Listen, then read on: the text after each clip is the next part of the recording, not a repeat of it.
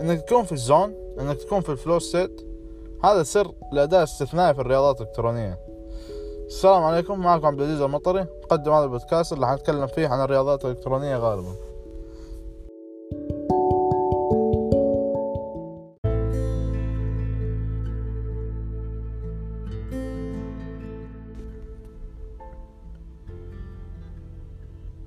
ايش هو الفلو ستيت؟ ترتبط عادة بالموسيقيين والرياضيين ولاعبين الرياضات الإلكترونية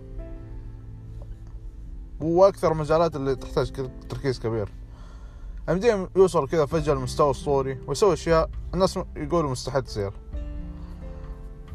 بس الفلو ستيت هو اللي يجي للمحترفين، عشان كذا بيسوي كذا. اكيد جاتك كم مرة لما يكون عندك رياكشن تايم مرة سريع واخوياك يقولوا واو كيف سويت زي كذا، بس دي اللحظات ما تجي الا لفترة بسيطة ومؤقتة. بعد كم شوية تشوف ان مستواك رجع لطبيعته. هذه مشكلة الفلو ستيت، انه يجي ويختفي بسرعة. بس ايش يصير لو قدرت توصل له بسهولة اكبر؟ اذا بدك توصلها وقت ما كنت تبغى، تخيل انك لو بتوصل له. اكتشف العلم ايش يصير لما توصل لحالة الفلو ستيت، ويتعلق الامر بالاحياء شوية. وبدون المعرفة نبدأ نستخدم تقنيات عشان نكون قادرين على تشغيل هذا الأداء العالي كسلاح سري لما نلعب.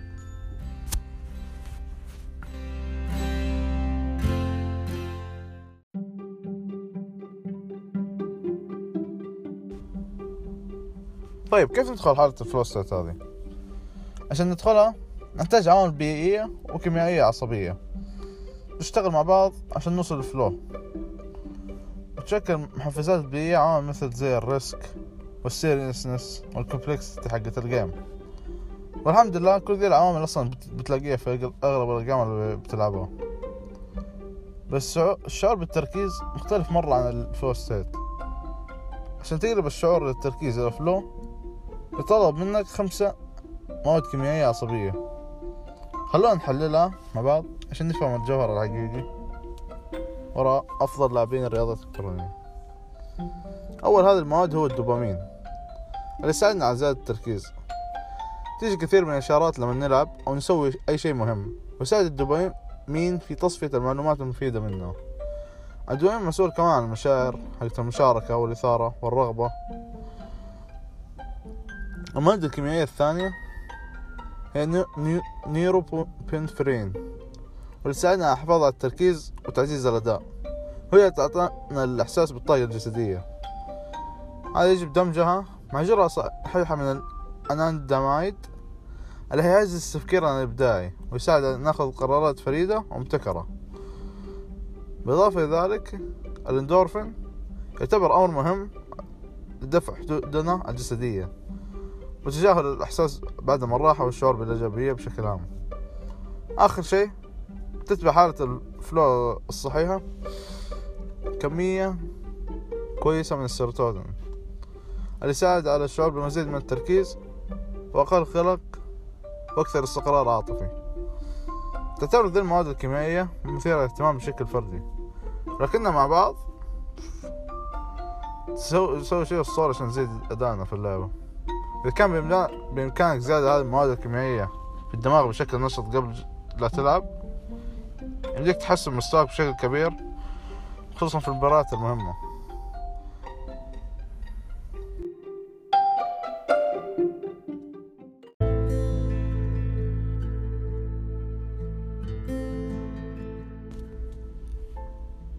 طيب باستخدام تكتيكات مدروسة بدينا ننشئ بروتوكول من 3 أجزاء لتهيئة عقلك قبل اللعب، ويبدأ هذا بتهيئة التركيز.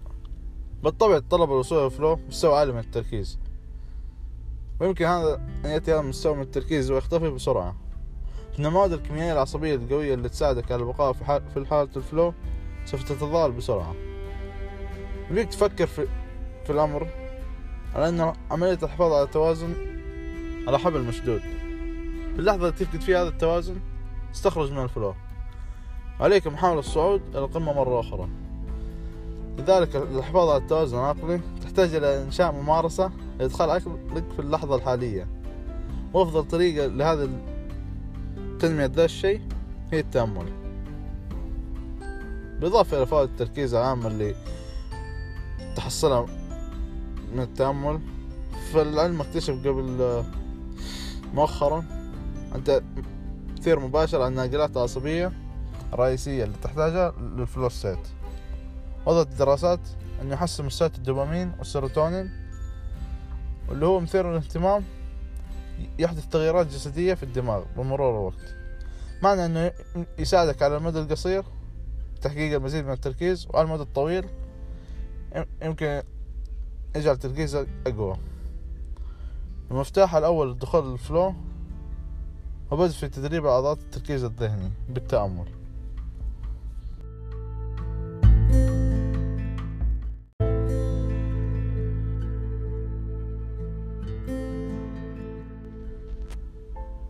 في حين التأمل هو أسلوب قوي لأنه وحده ما يكفي. في البحث نرى أنه يمدينا نعزز الدوبامين والسيروتونين في الدماغ، لكن هذا لا يغطي إلا سوى 2 من 5 النقاط العصبية اللي تكلمنا عنها.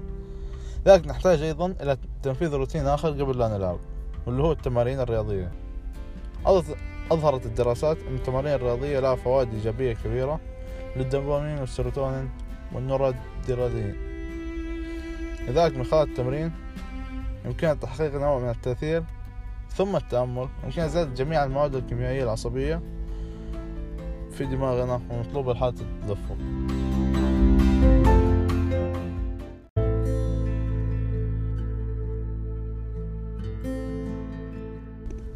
عقلك ما حيقدر يصنع مواد الكيميائية العصبية بدون أكل. فقلنا إذا سويت تأمل وتمرنت لا تتوقع أنك هتوصل لحالة الفلو. وفي بالنسبة لذي النصيحة أوصي بشيئين محددين. الأول هو البروتين. إنك لما تأخذ بروتين هذا يرفع مستويات الأحماض الأمينية بجسمك، ما يدفع الدماغ لتصنيع السيروتونين والدوبامين والمواد العصبية ثانية مهمة. فحاول إنك تأخذ أو تعطي أولوية للبروتين خصوصا قبل لا تلعب. الوصية الثانية ممكن تكون غريبة عليك شوية، اللي هي الكاكاو. جرب أبحاث من عام 2013 أن تناول الشوكولاتة الداكنة ممكن يعزز مستويات الاندورفين وعمل انهيار على الانانداميد في نفس الوقت. هذا يمكن يكون أداة قوية للمساعدة في دخول الفلو. ولكن لاحظ شيء، أنا بتكلم عن الكاكاو مش الشوكولاتة، عشان أغلب الشوكولاتات تكون مليانة سكر وما فيها إلا كمية كاكاو إلا قليلة جدا. فأنا أوصي تناول الشوكولاتة الداكنة اللي تكون 70% أو أكثر، أو إنك تأخذ بودرة الكاكاو وتحطها مع مشروبك المفضل.